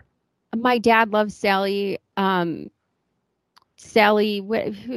Field. So he used to date Sally Field back when she was young, and he just thought she was the cutest thing. And when he married Lonnie Anderson, it was like a just gag reflex. It was. And if you didn't see that fucking broad was just like a gold digging hooker. I mean, Bruce, Bert at that point was like just in full denial. And if the fascinating story of his life, like his book, the last one he did, was actually a great read. And he talks about Jim Brown being friends, Ozzie Davis. He talks about being friends with, what's his name? World War II veteran, Charles Durning. Amazing fucking stories about the business, stuntmen, everything, Brando, all these things. And when he explains how he fucked up his entire fortune, it's fascinating. I know. And then it just so amazes me that people like Howard, Alec Baldwin, Burt Reynolds will then go after these Lonnie Anderson types like Beth or Ilaria Hillary. And it's like, this just tanked your whole credibility for a dumb Butana. Like, I just don't understand. You were getting close to Uncle Paulie. Butana. Jesus Christ. I think at any rate, I that's a sidetrack, guys, but either way, Sandler doing favors. So I think Chris Rock's in this, Joey Diaz is in it as well. Some wrestlers are in it, and it made money. Like The Longest Yard was a successful remake, but it just still shouldn't have been made. Because now you're in Adam Sandler's movie. It's not your movie. When you watch it, I'm there. And Adam Sandler's movie, but Sandler plays a tough guy, like the. This is the. I mean, you're not a fan. But you're not a fan. I liked one of his movies. You're not a fan. Are you a fan? And he liked one of yours. Oh, there you go. We're in. Zing. That's so good. It's not that I'm not a fan. There's a couple of comedy bits he does I like. It's just I can't picture him. So it went to I like one of his movies to I like his comedy bits. He couldn't name a movie. He didn't ever say he liked a movie, and he never said he liked a comedy bit. Later on, he'll adjust that, but right here, yeah. Is it like he plays the rough and tough guy in prison? Like, doesn't he at one point in the movie go up and go, "Hey, I just want to do my time and get out of here"? No, that's not what happened. So, first of all, this premise of the conversation is entirely erroneous. He was a rich football player who was a drunk and then got arrested for a DWI. Not in any of that was a tough guy, pretend tough guy. That never happened. Well, he actually got a hard time given to him in the beginning of the movie. So another thing we didn't bother seeing. So he's just basing it on what people have told him about the film or whatever bullshit. Right, yeah. Gary saw some of it. There's a part in the movie where the guard goes to hit him with the nightstick and Adam grabs it. And he stops him. Hey, come on. We're not Sandler bashing here. No, we're not. I'm just saying that Adam Sandler's not. It's Sylvester Stallone's the heavyweight champion of the world, right? Yeah. That's fine. It's acting. Is it a good... And you're straight with this fucking bim on your arm, right? Yeah, exactly. Sylvester Stallone's the heavyweight champion of the world. Be a pal to me. Oh, yeah. He's just going to knock out George Foreman. But you got a problem with Adam Sandler. Yeah. Yeah, like you can't suspend reality for 5 seconds. Yeah, some 105-pound girl is beating up vampires. I mean, you can't fucking suspend reality, Howard. Yeah, exactly. Shut up. Yeah. Is this a good movie or not? This is a great movie. It is. It's a great movie. You're being serious? No, I'm being serious. All right, I'm going to like it. I like the original. This is the breakthrough. This is the best Sandler movie. It's best rock movie. Best. It is. Yeah, it's. Better look than Spengler? at the reviews. Look at it. I mean, come on. Rock is such a shitty actor. Even he can't sell this. And the truth is, I don't think I've liked Chris in anything since New Jack City. And CB4 was such a piece of shit. He was in so many bombs. And his own film career, Howard was very negative towards. He said, look, he's amazing at stand-up, but Chris's films are just not good. And they aren't. I like Chris at stand-up. That's it. Yeah, that's pretty much it. And I think he figured out his niche early on, in that if he gets a film, he's grateful and he'll fucking defend. But he's like Spade. They'll always defend Sandler. There's just no way, and they're not going to. I actually wish Chris, right now in this personal climate of I don't know how things are, I wish Chris would do more to talk about how he does it a little bit, about how comedians are so afraid and stepping on toes now, and how that's just completely silencing the industry and strangleholding it. I wish he would do that more. I respect Chris as a stand-up comic. Are they good? They're great. Because you fooled me before. Oh, stop it. No, go ahead. I'll tell you what, he did the MTV Music Awards. He hosted them. Mm-hmm. That was, back then, I think it was 2000 or 2001, or maybe both. I think you're right. It was one of the funniest fucking monologues I have ever. I remember watching that as a family in our living room and just dying. He went after everyone, from R. Kelly to the Olsen twins to Britney Spears. I mean, he just went off, and he was hilarious. He's a great host, and he's a great stand-up. Yeah, I mean, he's I'm sure he's learned now, just don't fucking bother with movies. And if someone tosses you a bone, then you take it, because it keeps your fucking, SAG, and what was the other one? ACTRA, all those film, unions in pays your dues for you. But ultimately, he's best at stand-up. You're right. And he's better as a guest. He's better as anything, like just talking stuff. This is January 5th, 2009. A bit of a lag there, because I guess there's not a couple of years there where you don't really hear much about Sandler, except if it's to other guests like Jim Brewer, and it's not really that much. But there's a film Howard produced called House Bunny with Anna Faris. I never saw it. I saw that. Okay. Yeah, it was right up there with one of those. At the time, well, it had hot girl elements to it. It also had Demi Moore's daughter in it, so that was a little bit of an interesting hook to it. The older one, Rumor. This was popular. People liked the House Bunny, and I remember during that time period there was the Girls Next Door, which was a reality show, which was on the E! Network, which was super popular, which was basically just Hef in his disgusting mansion. That's what I thought. Girlfriend horrors living there, and everything seemed fun and fancy free, even though the house was just decrepit and had dog poop all over it and never redecorated since 1979. It was I saw the there was someone who did an article, it might have been for Vulture, I can't remember exactly, but the guy had taken pictures at the mansion, and it literally was, you're right, the same wood paneling and same phones they installed in the 70s, and nothing had been redecorated, and the paneling was, everything needed redoing.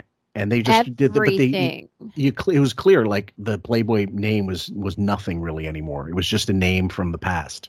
But this revitalized it. This Girls Next Door thing revitalized it, and it got popular again. So this House Bunny movie was pretty popular. I remember.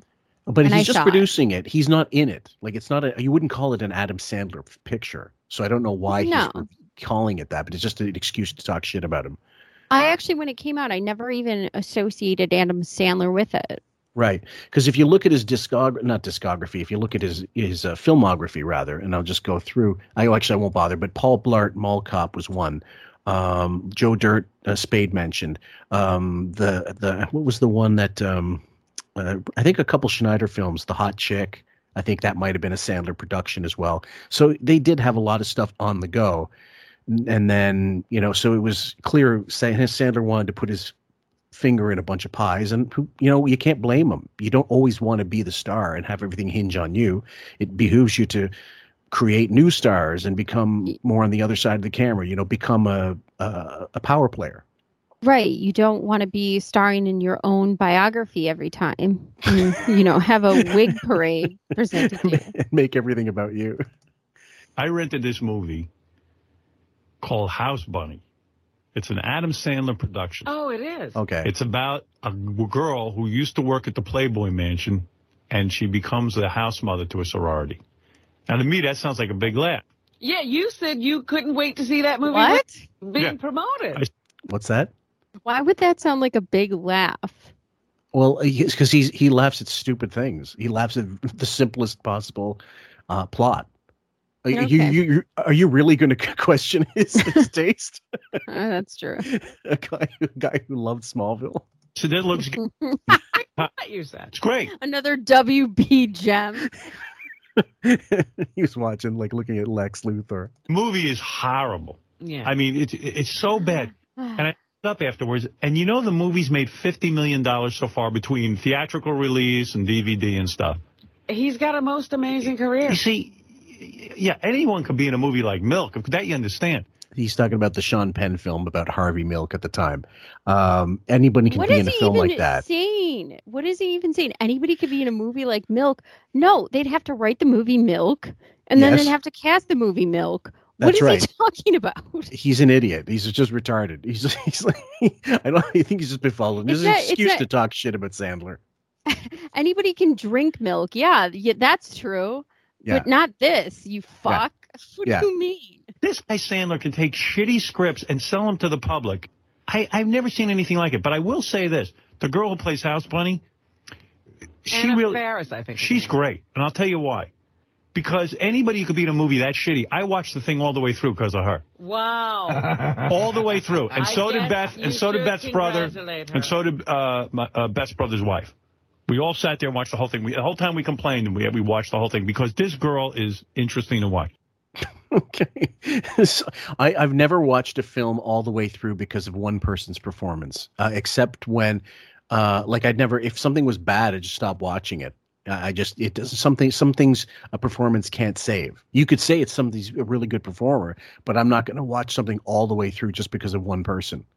When you become a parent, you have to watch a lot of bad things all the way through because of your child. Oh, yeah. And let me tell you, it is not a treat. Give me an example. It is one of those things. If anybody wants to have kids, don't have kids if you care about watching movies all the way through because you're going to sit through a lot of fucking horse manure. Yeah. It's awful. I mean, just piles and piles of it. Well, at any rate, I clipped another bit from 2012, June 18th. So it's like a year before, well, not a year, but getting towards the summit.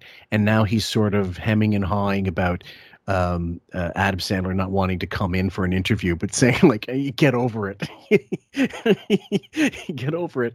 I've trashed your movies, but get over it. So he's desperate to have him come in. So it's definitely Marcy thing, like let's get an A-list guest, whatever.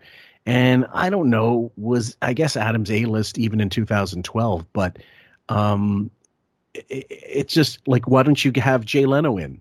Why why don't you get over that? Why don't you get over the Stuttering John thing? Who the fuck are you to talk about people getting over things?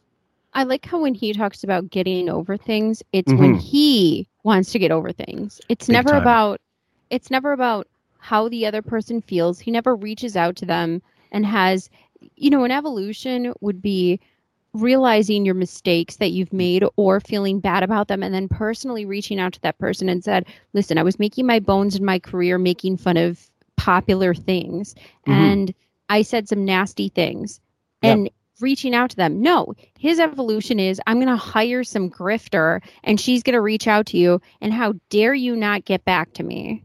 Right. And I'm also going to block and edit certain clips, or I'm going to like eliminate them altogether from YouTube so you can't hear exactly what a legitimate asshole I was being.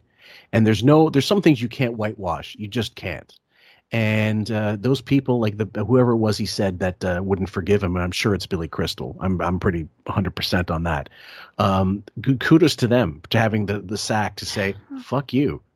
Like, well, after Billy Crystal's whole New Orleans tribute, when New Orleans was going through their what was Hurricane Katrina, and he did the whole he did that whole monologue in the voice of a jazz man. Jazz man. That's when I was like, I don't care how much anybody hates Billy Crystal, he deserves it. That was, I can't even with that. So good. If Howard hates Billy Crystal from now to the end of time, I'm right there with him. I'm also not a Billy Crystal supporter or fan, really. Like, after a certain point, he just got irritating to me.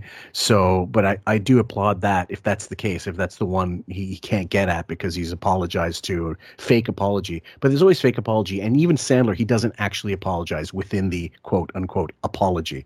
So here we go. June 18th, 2012.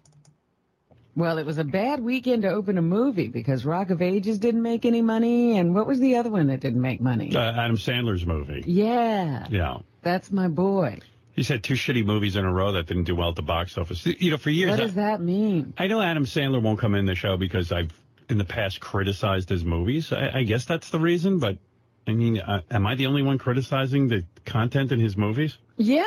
That's a fair assessment, but then by the same token, then he will probably refuse to talk to a lot of people that criticized him. Those same people that criticized the other critics, he won't give them any fucking play. And what does Howard do when anybody criticizes Howard? Ruins your career? Totally. I mean, on the flip side of the coin, Howard, what do you do when people criticize you? Do you have them on the show to come discuss and talk about it? No. You shadow box them, and then you basically try to knock their career off into oblivion. Right, So, Wendy Williams. What about those anchors in? I don't understand. Where was it? What was that anchor in? Like somewhere in some probably Midwest. Oh, Utah. I can't remember, but anyway, somewhere where they just trashed him, and the clip was provided for him, and he fucking shit all over them. And it wasn't even, a Fox News person, or it wasn't an MSNBC person talking shit about him. It would be like a local person who goes on and does the weather. Yeah, and makes a dig at his expense. And he was like, yeah, they probably got fucked. Like, someone fucked their brains out. Okay. Exactly. Yes, I think so. I guess so. I mean, I was always kind of surprised that Adam Sandler's movies did well. I didn't think they were particularly good or funny. And I just kind of said, like, that I guess that's just me. There's some things that Adam Sandler does I think are really funny. And I've always said I don't know. But okay. So first of all, I do like the consistency. He never thought he was funny. That's at least honest. Yeah, the movies anyway. So he's consistent in that regard. But he does these things now when he wants to have him on. But there are things that I credit him for when I think he's funny. He has never, since we've been listening to this, gave him a credit for anything that's funny. Well, and by the way, guys, I was not being selective with clips. The Chuck and Larry one I didn't get just because it was very short, but I did at least say the one. Oh no, actually, I don't think I recorded that here, but we can say it. In 2008, I Now Pronounce You Chuck and Larry, the one he did with Kevin James, where they pretend to be gay for some. That's the premise. I don't remember. I didn't watch it. Did you see it? Yeah, Howard's just jealous he wasn't cast in it. Exactly. Which the one about a gay theme he likes. Go figure. So there are things he has talked about, but and then they used to play the off the first album at a medium pace. They'd play that on the show quite often.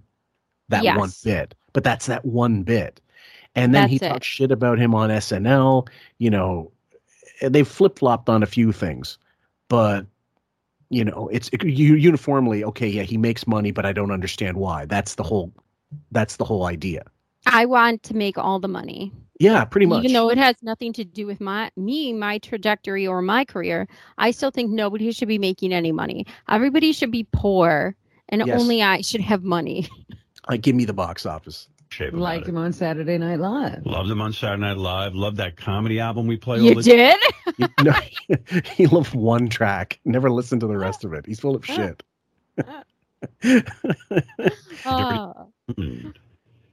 His dirty album, as if there's only one. I love it. Award shows where he's absolutely fantastically hysterical. And he's got a lot of brilliant ideas. It's just that, like, in the movies, it almost seems like... You've never said, this is the first time you're hearing he has a lot of brilliant ideas. Like, the biggest problem, of course, is that, like, now he's in the turnaround. You can hear it in his voice. Like, he's angling for a fucking interview. The same way more recently, it's Jagger. I need Jagger to come in on all this shit. But it's definitely, now we're going into that, because now he's also into AGT. He just got signed and he's doing that. So he's trying to soften his image and try to get these big A-list guests. Desperate. Yeah, now he's like, oh, of course I'd be a great judge. And he took it totally seriously. Fast forward to selling the book on Colbert. Why would anybody pick me to judge? It was a goof. I love that. They're just not trying all that hard.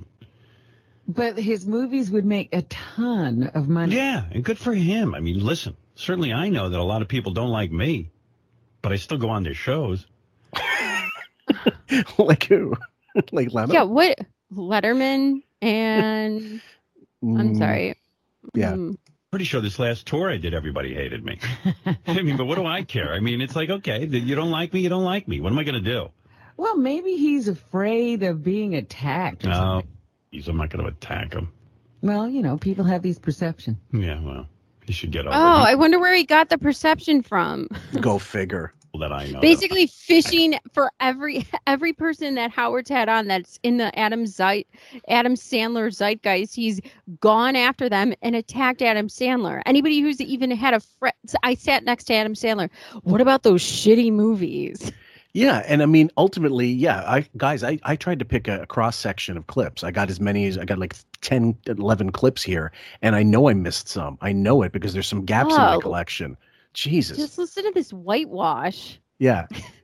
I would interview him about his life, but that's okay. I'll be just fine if he doesn't come in, but, I guess these two movies have everyone baffled because they're like, well, anything he put out before would be a hit. So why would people all of a sudden start caring? I guess maybe people just have had it with him in terms of... He couldn't be happier. Couldn't be happier if something bombed.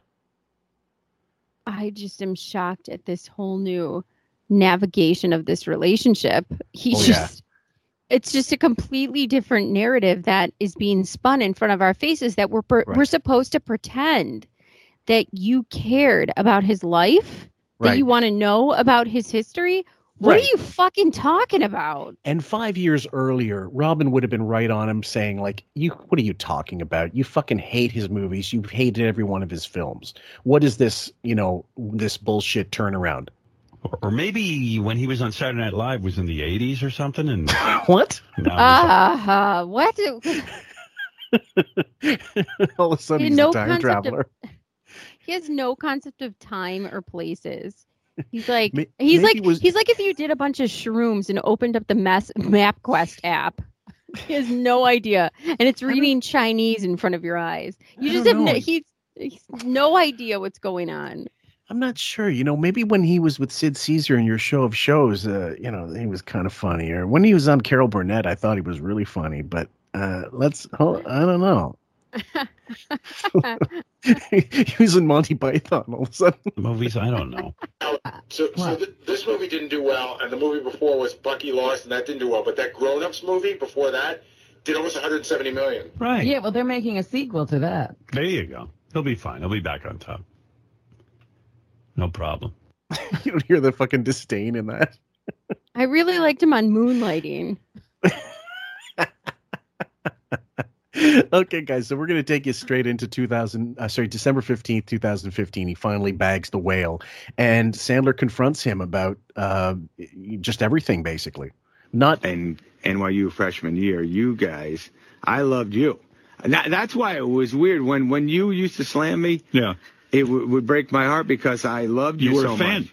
I loved you growing up, and me and my friends and Eric Lamonsoff, my buddy from Oceanside, Long Island, we used to talk about you all the time, and I would always say, man, if he sees my stuff, maybe he'll help. I always used to think you were going to help me out, and so I sent you you had a contest when I was a freshman, so Okay, so I'm gonna let this play out for the next bit, guys. But basically, they had a song contest, whatever, and he was sending something in. It was 1984. Right. You had a contest about the funniest songs. Right. We'll go to, like, you guys went to the beach somewhere. You went on a California trip. somewhere. Something like that. Yeah. And I made a cassette. Me and my friend, we stayed up late night and made an entire cassette of tunes for you and sent it in. And that was Tim Herlihy, the guy I write all my movies with. Right. We said this is how it's going to happen.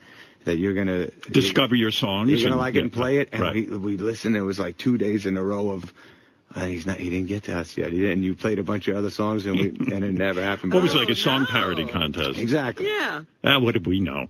Right, First of all, I always felt bad about all the years that we didn't speak, and I was. Me too. I really did because I was a total fucking asshole. No, I would laugh when you would say it about other people. So it was my thing too. But I just didn't get it. Okay, like it's right now it sounds sort of okay when he says I was a total fucking asshole, even though he doesn't believe it.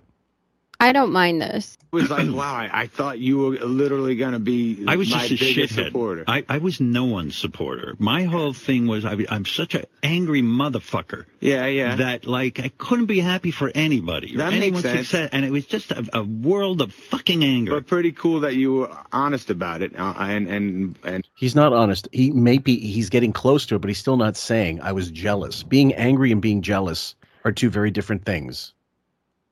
Yeah, but this is actually pretty close to an apology. This is pretty close to as far as you're going to get in the Stern world. I think this is as much as you're going to get as an honest approach to this. So I don't mind this. Okay, fair enough. I still think it's disingenuous. I think it's all like, whitewashed to make him, to appease him at the moment. But if he got out of the studio, he'd tell you to be someone else. No, those films were shit. Like, he'd still go on and talk shit about him. If he, I don't feel he has any honor about anything. And this is just because he's in studio. Well, the whole idea of him coming on and the reasons for wanting him on, I think are disingenuous. I've had moments like that, but I keep it to myself. Well, I remember I saw you on a plane, and you were behind me, and I was like, oh, this is so stupid. You were nasty to me, and I remember the next day you talked about me being an asshole again because I didn't say hello. Right.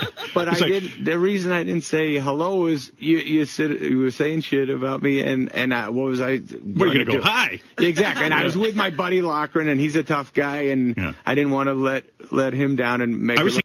Okay, so at the time, Wig was like, and this is when he recorded this, when he responded to Rob Schneider telling him this story, he was like, I don't care if people don't like me. But then this is another one of those circumstances where if I don't like something or somebody, I have no issue telling them to their face, like whatsoever in life. I mean, there's not one time I can think of where I haven't spoken my mind to somebody's face and said, I think you're an absolute shit. Have you ever had such disdain for a person for a long, long time and then buried the hatchet with them in the whatever, and then been able to forget everything really in your life? But if that were the time, Howard would have turned around. If he were a really genuine person, he would have turned around on that flight and said the things he's saying now on his show. But the only reason why he's saying them now is because he's brave in front of a microphone and it's his show. Yeah. And also that has to happen. It has to happen here because you can rewrite the narrative. But again, if you're a listener, if you're a long-term listener, we're providing you with the clips if you didn't hear them originally, just to make your own decision. Like, is this a legit turnaround? Is this a proper apology? I agree with you in the fact that, in the idea that this is the closest you're going to get to an apology from him on the air or off the air. But I still don't find it. I still think it's disingenuous. It's just because he came in, and if his star started fading again, you'd never fuck Sandler, Right, exactly. And I'm also the type of person, like, even if you're in a group of people and you're like, okay, listen, you just got to get, they're going to come to this thing with us. You just got to get along to get along. Yeah. I'm not that person. I will not be that person. I don't pretend to get along to get along. If I don't like you, I don't like you across the board, and I won't pretend to. So in a social situation, you just don't interact with the person? No, or I'll tell them if they try to fake interact with me, I'll just pull up why I don't like them and we can hash it out face to face, but I'm not going to do this pretend nonsense or this. Yeah. And in this case, Sandler going in, it was explained on the wrap-up show. Bowie said something like, this is 10 years in the making. So they were, I guess, admitting on the wrap-up show that they actively tried to get him on as late as then, like as long as is that far back.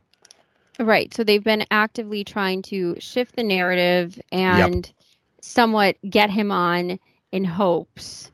Yeah, but being hamstrung by their fucking boss who can't stop shitting on him in that entire time. And not turning around on a flight and simply saying, I'm sorry, would you like to come on my show? Yeah. Which would have been that would have ended it all. Instead of doing it, they were in simply doing the adult thing. But he's a child. Yeah, I was like scared. You were actually taller than I thought. I was like, maybe I can't beat up. It was a disaster. Yeah. Well, I'm glad. I don't even recall you talking about that. Yeah. I'm so glad you're here. I was really excited you came. Me too. In. And all the boys. I remember. She said, Robin goes, I remember you called me about that. So it was something he felt he had to tell her privately. That's how important it was.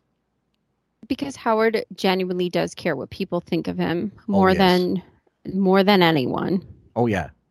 Boys would always tell me you got to do Howard, and I just from all the slamming over the years, because I wouldn't even know. My friends would call me up all the time. Oh, wow, you hear what Howard said about all the time. Oh no. And I didn't need to know. I was so excited you were coming in because I wanted a chance to tell you how badly I wanted you on the show, and I wanted to hear about all your years of doing Saturday Night Live. Thanks. And I knew all your whole story and everything. So I'm so happy you're here me today. Too, I me really too. Truly am. And I'm excited to do it. And I appreciate it.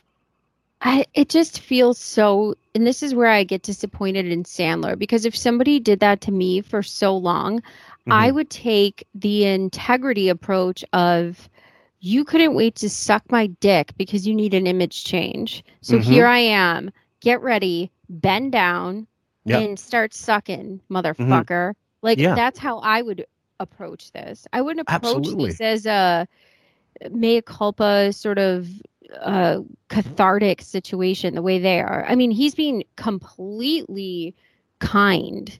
Yeah, way kinder than I certainly would have been.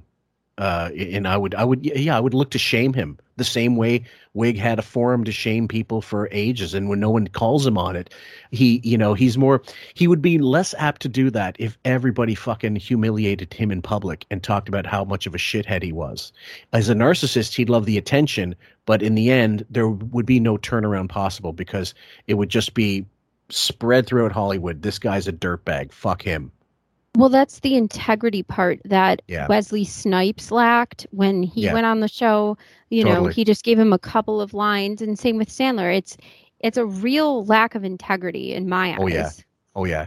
And it's integrity is not something that Hollywood is famous for, and Hollywood characters and actors and whatever. There are very few straight shooters, and oh God, one of these days we ever do a subtopic pop culture podcast that has nothing to do with Stern, I have loads of stories I can share with people that I think would be fascinating in terms of the business over the decades. The one thing I will say, because that's the end of that clip and we don't have any more, even though I do have some handy. In 2018 or so, Ronnie gets a bit part on a Sandler film or a Sandler production. And Wiggy at one point, after that's done, says some snide comment like, Ronnie, your boss, Adam Sandler, is coming in. And like it's snarky. And I'm thinking to myself, if you're really like that person who's turned around and I've evolved, you don't say anything like that. That's a very passive aggressive fuck you for trying to get ahead. 1000%. And this is literally 3 years. So he's coming in and you're shitting on him indirectly. Instead of being excited about the fact that this guy that you've shit on for so long and you've made nice with, you should be happy that he's hiring your guy for a part that's not only paying him probably a substantial amount of money, but he's giving him exposure. Instead of being happy for him, you shit all over it. Yeah, and it might be said as a joke, but it's not a joke. Like, you're really like, okay, maybe it bothered him. Oh, I'm sure it did. I'm certain it did, because we know what happens every time someone gets a side gig. Anyway, guys, I hope I've said as much as I need to say on that. And these Rescindings usually last about 2 hours, except for the Arsenio one, which is like our Ben-Hur, and the Robert Plant one, which had to be put into 2 parts, really, 3 parts, really. So, but we want to thank you guys for tuning in. Just a quick notice for anybody listening. We've heard from a few people that the Spotify list of episodes is missing the first couple of episodes and maybe episode 85 or something like that. I don't know that. I don't use Spotify, so I have no idea. But if anybody has any issues, I can tell you that TuneIn is complete. Podbean is definitely complete. All the episodes are on there, and Podcast Addict as well. So there's some apps where there's no issue like that. And unless Spotify has gone ahead and deleted stuff just because, I don't know, some kind of indecency or something, then they should be getting rid of our entire collection, not just the 1 episode or 2 episodes. Oh my God. I would be erased from everything. Look exactly. I'm as indecent as they come. Yeah. So, and there's no master list of episodes, but if you just scroll through on whatever app, it should give you the list of episodes completely. Because we're over with the mini episodes, which I do put on the app. They're definitely over 100. I think 103, 104 now. But actual episodes, I think only up to 86 or 87. So just a shout out, and a shout out to anybody who wants to donate to us on Patreon. We've got exclusive content every week on Patreon. That's excellent. It's really, really good. And we're going to do some synergy and have some of our Patreon content be on Sunday, so people can get a bit of a taste of it, especially Deborah's contributions, which are fantastic. And Carrie's doing a great I love her voice. And Carrie's doing a great job. We are planning something very soon that's going to be a lot of fun, and it's something that I know Sam does not want to tackle per se, but I know she'd like a piece of it because it's right up her alley as well. So I won't. I'll just plug it that way. And any closing thoughts, my dear? No, this was great, and yeah. Go into your hole. The hole is your home. Don't you want to be in your home? Take care, guys. We love you. He was like a monster guitar. That's classic Ozzy, too, when he comes in. Mr. Crowley! The video, he's like got the hands up. Yeah. I'm the devil. I'll take your kids' souls from you. Don't you think? Mr. Crowley! Don't you think Ozzy does that hands out thing because he's got like sort of a Christ complex? Well, probably. Now I think it's the living.